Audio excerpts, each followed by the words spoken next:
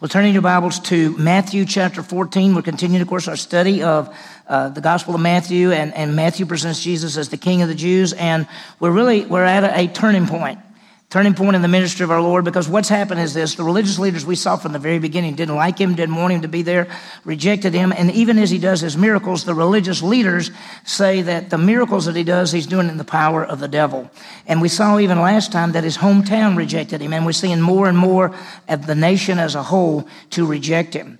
And so we saw that even starting last week, as he taught last couple of times, he began to teach in parables, and now he's going to begin to get the ministry down more to the disciples, and that's when we're going to see what happens this morning. We're going to look at the Word of God, which Jesus Christ feeds the 5,000. It's the only miracle recorded in all four of the Gospels, and it's an amazing thing. We're going to see the compassion of our Savior. He actually is getting off by himself, but when he gets off by himself, he looks up, and all these people are coming, and he has compassion for them. And so it's some great things. We'll see it as we get into it. I think one of the special times, I think, for our church is what we call our fellowship suppers. Many of you have been to them. We have them sometimes in the summer. We always have them at the start of the new year. We always have one at Thanksgiving, which is huge. And we come together as a church body, and we remind people, we say, oh, everybody please bring a side dish and a dessert and those kind of things, because we don't want to run out of food. I mean, have you ever been in a gathering that ran out of food? One time, Brian and I went over to Tulsa for this meeting. It was supposed to be a bunch of pastors. And when we got there, the electricity in the building, well, the kitchen part of the building, electricity had went off, and there was no coffee, and they were supposed to have a bunch of donuts, and there's no donuts. And so all these people were standing around going, where's the food? Where's the food? And they were kind of getting a little frustrated. I can remember a time when I was single, and I went over to somebody's house for supper, and they invited me to eat, and we sat down to eat, and we realized that there were 5 pieces of chicken and 6 people. Now, the 2 pieces I got were just wonderful, but, what happens when you run out of food? Well, this morning we're going to see probably one of the most famous events in the Bible, because Jesus takes not 5,000 people, that's 5,000 men. There may have been 20,000 people there. He takes this great multitude, and the disciples come to him and say, why don't you send them away? Maybe they can go in some villages around there, get something to eat. And Jesus looks at them and says, no, you give them something to eat. And we see it's just amazing, because there's 12 baskets, large baskets left over of the food. So we'll see it, the love and compassion of our Savior. Well, as we get into this, think about this. The rejection has started in John 1:1. It says, he came into his own received him not. That's the Jewish people. We've already seen the leaders declare that Jesus' power is from Satan. And when he went to his hometown, they didn't respect him. And Jesus said, well, that's fairly common. And as we start chapter 14, we're going to see several things. We're going to see about John the Baptist, and then we're going to see the feeding of the 5,000. Let me give you the outline. I call it the death of John, that part, because we're going to get the background of John and Herod, and I'm going to tell you who this Herod guy is. And then I call it dancing and death, because a little girl between 12 and 20 dances. Her name is Salome, and we see what happens there. And John the Baptist is put to death. Then we see what everybody calls feeding the 5,000. There's this multitudes. They follow after him. He has great compassion. And then we see him feeding the people. So it's a great passage this morning. So let's start at chapter 14. Look at verse 1 and look what it says. It says, at that time, Herod, the tetrarch, heard the news about Jesus. Now, at that time, this is where Jesus is beginning to realize that the rejection is coming. And, of course, the fame of Jesus is just spreading everywhere. I mean, people are saying, here's this man. There's this man named Jesus of Nazareth. There's a whole bunch of people following him. He's doing miracles. He's walked on the water. He's done this. He's healed people. He's done all these kind of miracles. And so Herod the tetrarch hears these news. Now, you go, what do you mean Herod the tetrarch? A king, a person that was a tetrarch, controlled a fourth of a region. This man, we call him Herod here, his name is Herod Antipas. His father was called Herod the Great. Herod the Great was the bad man that when Jesus was born, Herod the Great killed all the little boy babies 2 years old and under, because he wanted to kill the Messiah. This was this man's father, and his name is Herod Antipas. And when his father died, his land was divided up. And he's the son. His name is Herod Antipas. He's the son of Herod the Great. And when he died, the land was divided up. And Herod the Great used to control all of this. Well, after he died, one of his sons named Archelaus got this part, and the Herod Antipas, the one we're talking about today, got this part. And then there was another part here by Philip, and then another part. And so this was called, he got a fourth of the big region. That's why it's called a tetrarch. And so he got a fourth of the land that his father used to rule. He called himself a king, but when you look at it, that's not a very big area to be a king of. And so he was the king. Now, when we think about this man, there are several things you're going to see in the Bible. First of all, he is the one that heard about Jesus and thought he was John, risen from the dead. He's also the same one that as Jesus is on the way to Jerusalem for the final time, Jesus is going to die on the cross. Herod sends word out to him and says, I want you to get out or I'll kill you. And Jesus said, tell that fox I'll be there in 2 days. And then the last time we see this man is at the trial of Pontius Pilate. When he heard that Jesus was from Galilee and Antipas ruled Galilee, he sent Jesus over to see Herod Antipas. And Herod Antipas said, oh, I've been wanting to see him. I want him to do a miracle. And when Jesus got there, he said, I want you to do some miracles. Jesus wouldn't even talk to him. Jesus never said a word to this man, and he sent him back. He made fun of Jesus and sent him back. So his father was a very evil man. A very powerful man, very evil man. He is a very evil man himself. He's not near as powerful as his father was. He's a very evil man. And so it says this, at that time, Herod the Tetrarch. Now the reason he's hearing so much is you remember, and I think I can go back. You remember most of Jesus' ministry was done up in this part. Every now and then he would go down, to Jerusalem, but then he would stay most of the time around the Sea of Galilee. So that's this man, that's Herod Antipas, that's his rule and that's his land. So at that time, Herod the Tetrarch heard the news about Jesus, and he said to his servants, this is John the Baptist. He has risen from the dead, and that's why these miraculous powers are working in him. Now, we're going to see that Herod Antipas killed John the Baptist. Now, this is afterwards, and so when he hears all this about Jesus, he says, this Jesus must be John the Baptist who's come back from the dead. Now, when we say John the Baptist, we don't mean Baptist like a denomination. In the Greek, it's John the baptizing one, because John was famous for being out in the wilderness and people came to be baptized, to be identified. And so he was called really the John the baptizing one, and that's why it's translated as John the Baptist. He has risen, he says, he's risen from the dead. So Herod Antipas says, gosh, he must have risen from the dead, and that's why all these miracles are happening. You remember that John the Baptist was the voice crying in the wilderness. He was 6 months older than Jesus, and he started his ministry 6 months before Jesus did, and he dies before Jesus does. And so he's been put to death, and he's the voice of one crying in the wilderness.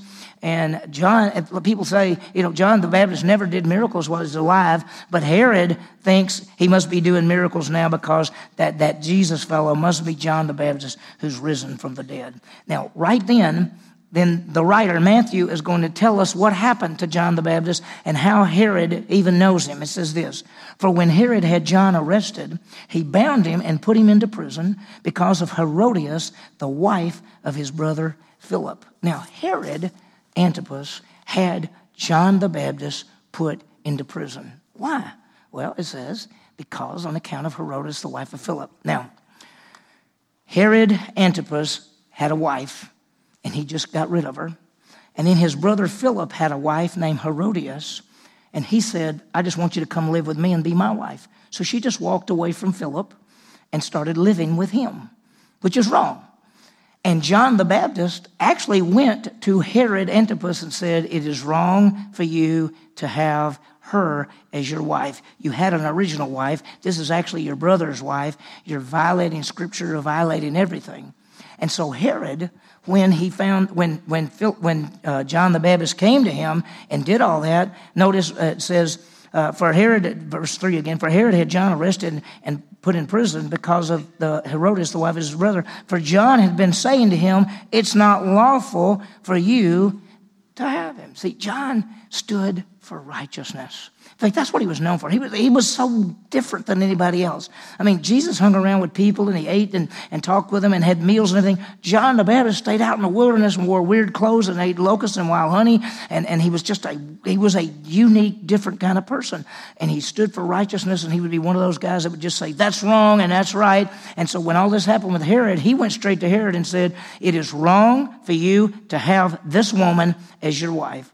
So Herod grabbed him and put him into prison. And John stood for righteousness. He was a righteous man. He took a stand for righteousness. So here's a question for us. Do we stand for righteousness? In a fallen world, do we stand for righteousness? Do we live righteously in the midst of a culture? And we know our culture. Is our culture a very righteous culture? It's not very righteous. In fact, there's all kinds of things that are wrong that are going. Do we stand for righteousness now? And what I mean stand for righteousness is living by the Bible.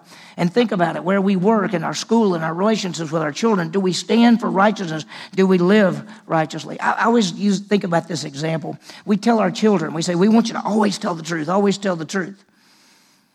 And then a phone call comes, and it's the boss, and your father says, I don't want to go to work today. Tell him I'm sick. So your kids see that. But you just told them don't tell lies. Do we stand for righteousness? Do we live righteously and godly? We want to be above reproach. And as that passage says in Philippians, be above reproach in the midst of a crooked and perverse world. I think of Ephesians, where it actually says that expose evil, live righteously. Matthew chapter 5 says that we're to be salt and light in the world.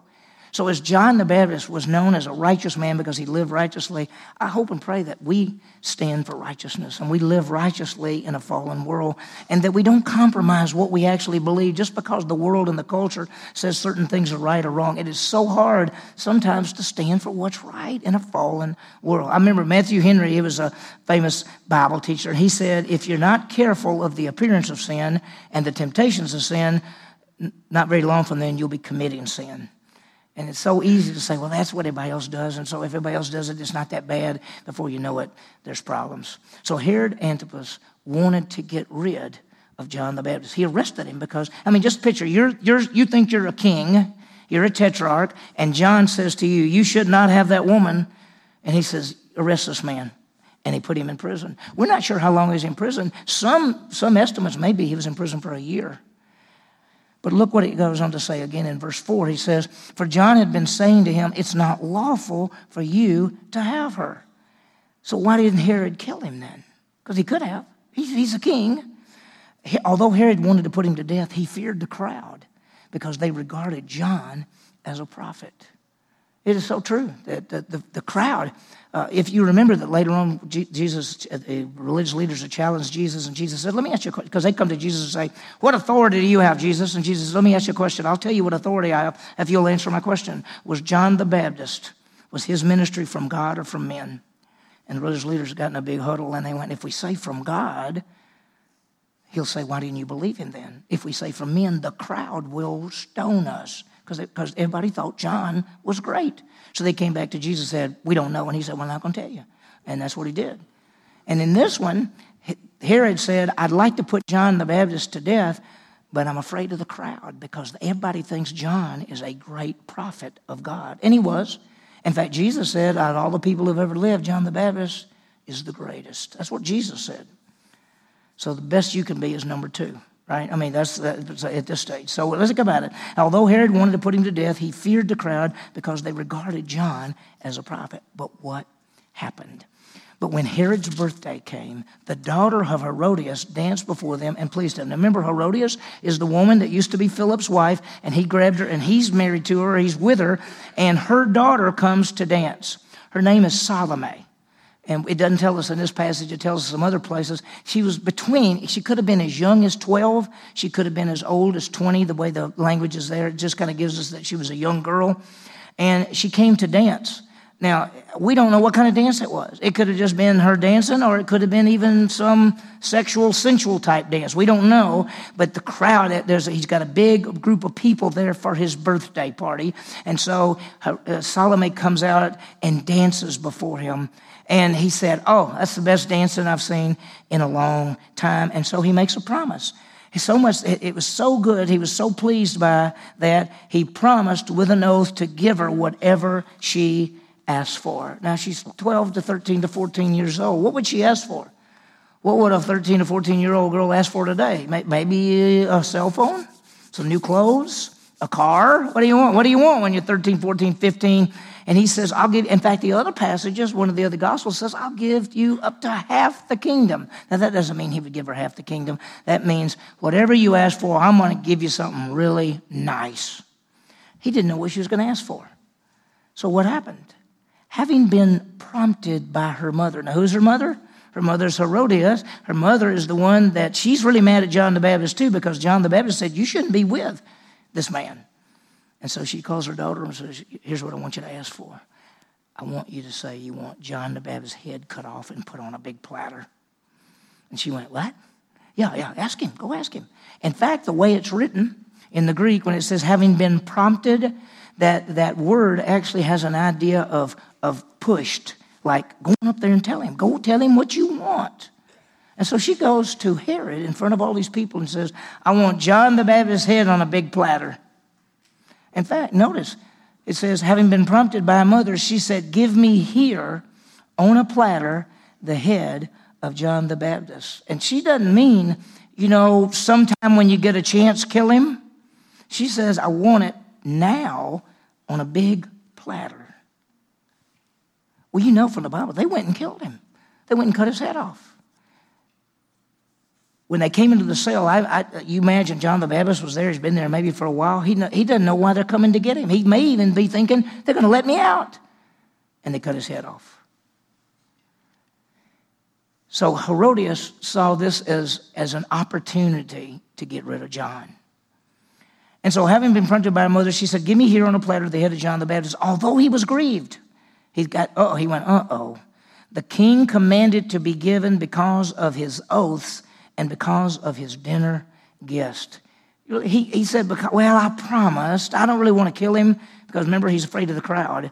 I don't really want to kill him, but I made a promise and I don't want to look bad in front of the crowd. I mean, these are all my guests that they heard me say, I'll give you whatever you want. And she said, I want John the Baptist's head.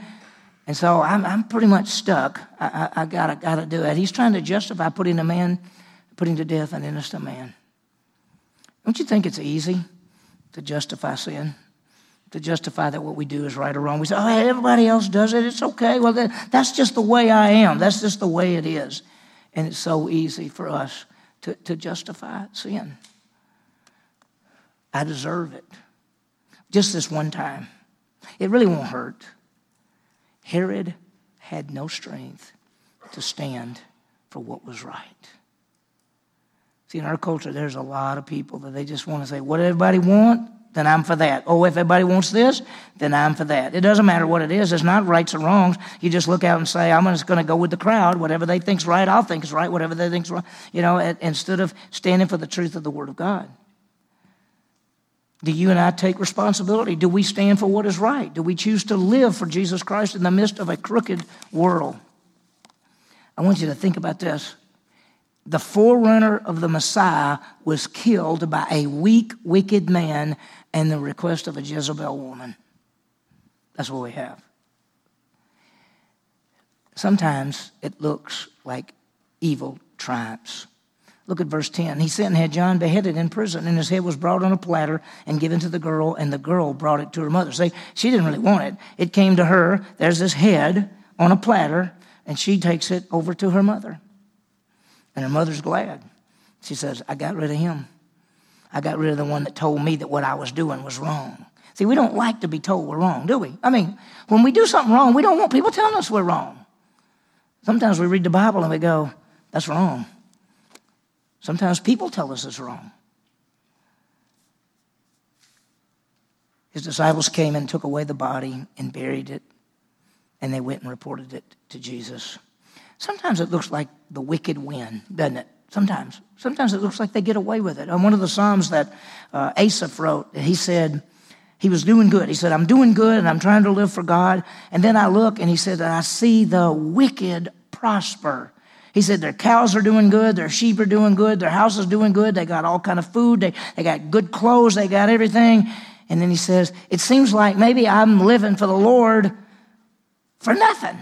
That's what it says in the Psalm. And then he says, and then I remembered their end, that they would be separated from God forever because they didn't believe in him.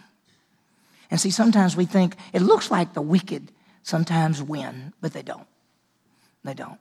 One of these days, Jesus Christ is going to come as the King of Kings and Lord of Lords. As we see in the book of Matthew, he's going to rule in righteousness and justice. He wins.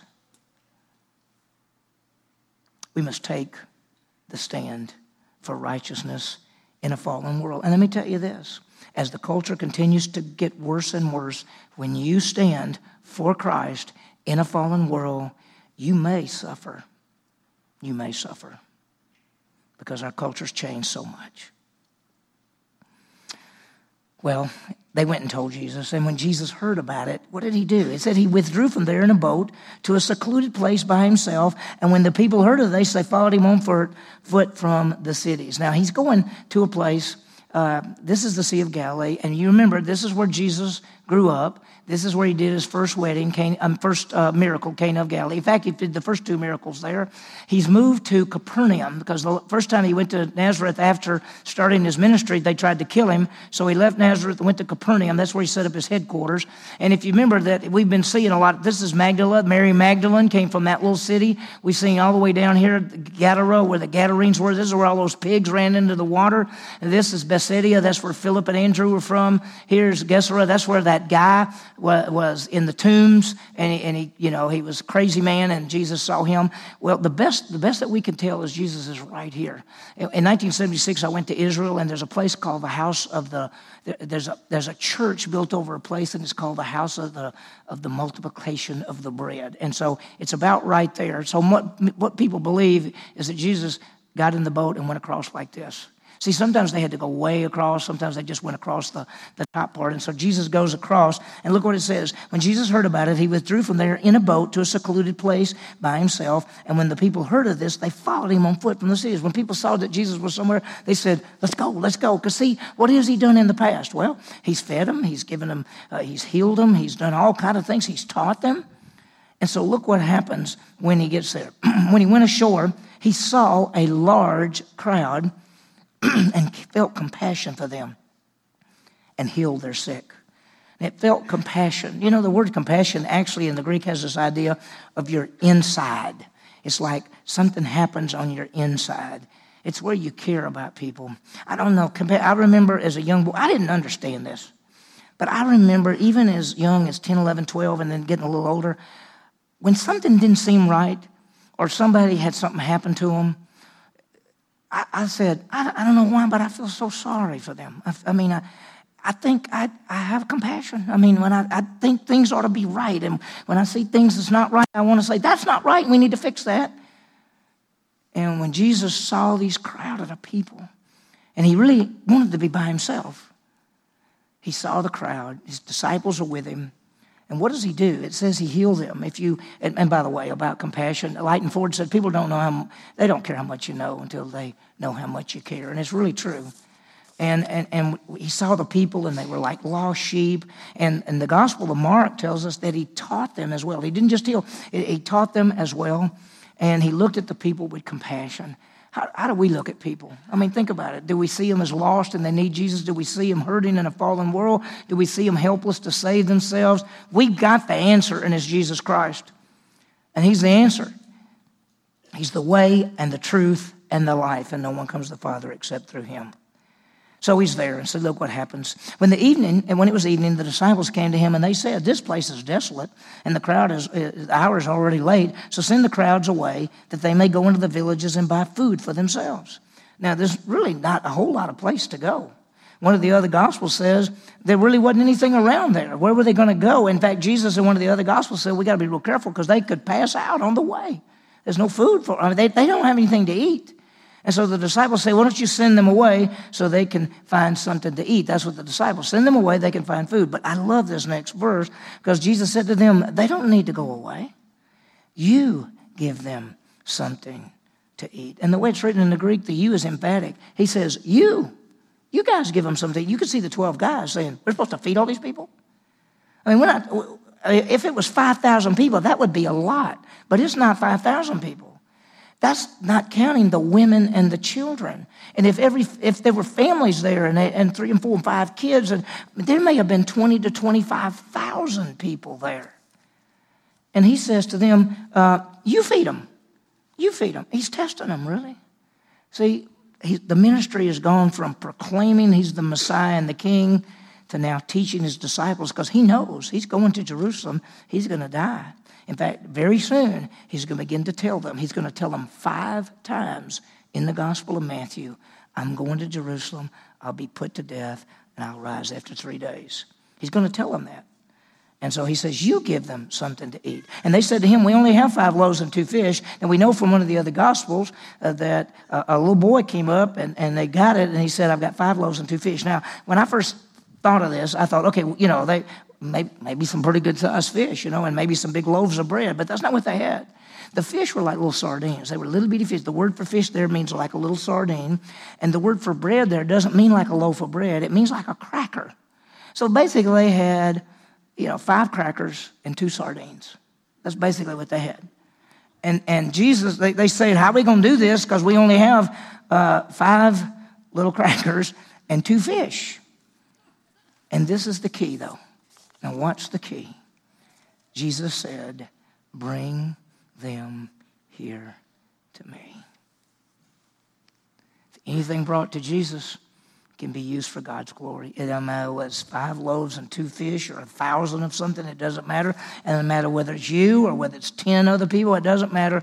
Whatever we bring to Jesus Christ, he can take and use for his glory. So look what he did. Ordering the people to sit on the grass, he took the 5 loaves and the 2 fish, and looking up from heaven, he blessed the food. Breaking the loaves, he gave it to the disciples, and the disciples gave them to the crowd. So look what he did. He told everybody to sit down. One of the other Gospels says they put them in groups of 50 and 100, and they sat on the grass. And by the way, the best we can tell, it's springtime. It's not too long before Passover. In fact, many of these crowds are probably going to leave here and go to Jerusalem for Passover. And so they're all sitting on the grass in groups of 50 or 100. And then look what Jesus does. He blesses the food. Baruch Hanan. Baruch Hanan is the title of the blessing that Jewish people say before they eat. It's called the Baruch Hanan. And so Jesus gave that blessing, I'm sure, for the food. And you can almost see the guy standing there, Jesus with 5, crackers and fish, and he blesses it and he starts handing it to them. And he just keeps handing it to them. And he just keeps handing it to them. And it says, and he gave the loaves to the disciples, and the disciples gave them to the crowd, and they just handed it out. And, I like what Jesus did because he showed the thankfulness at the start, didn't he? He said, let's bless this. Let's be thankful. I thank you for what God has done. Think about our lives. What has God done for us? Sometimes when you go to bed, get it at the end of the day, think through the day and say, Lord, thank you for that. Thank you for this. Thank you for that. Thank you for the good meal. Thank you for this. Thank you for my friends. Thank you. Just think about that. I always like the story about thankfulness with Corrie ten Boom. Most of you know who Corrie ten Boom was. She's a lady that was in a concentration camp during the Holocaust, and she lived through it, made it out, wrote a book, traveled around. She was a pretty incredible person. Her and her sister were in the prison camp together, and the place they were, it was a horrible place. I mean, if you've read anything about the Holocaust, you know what it was like. She was in this place, and there were fleas all over them, just eating them up. And her sister said, we have to be thankful for everything. And Corrie ten Boom said, I will not be thankful for fleas. And her sister said, you ought to be thankful for everything. Well, then later on, they had a Bible study.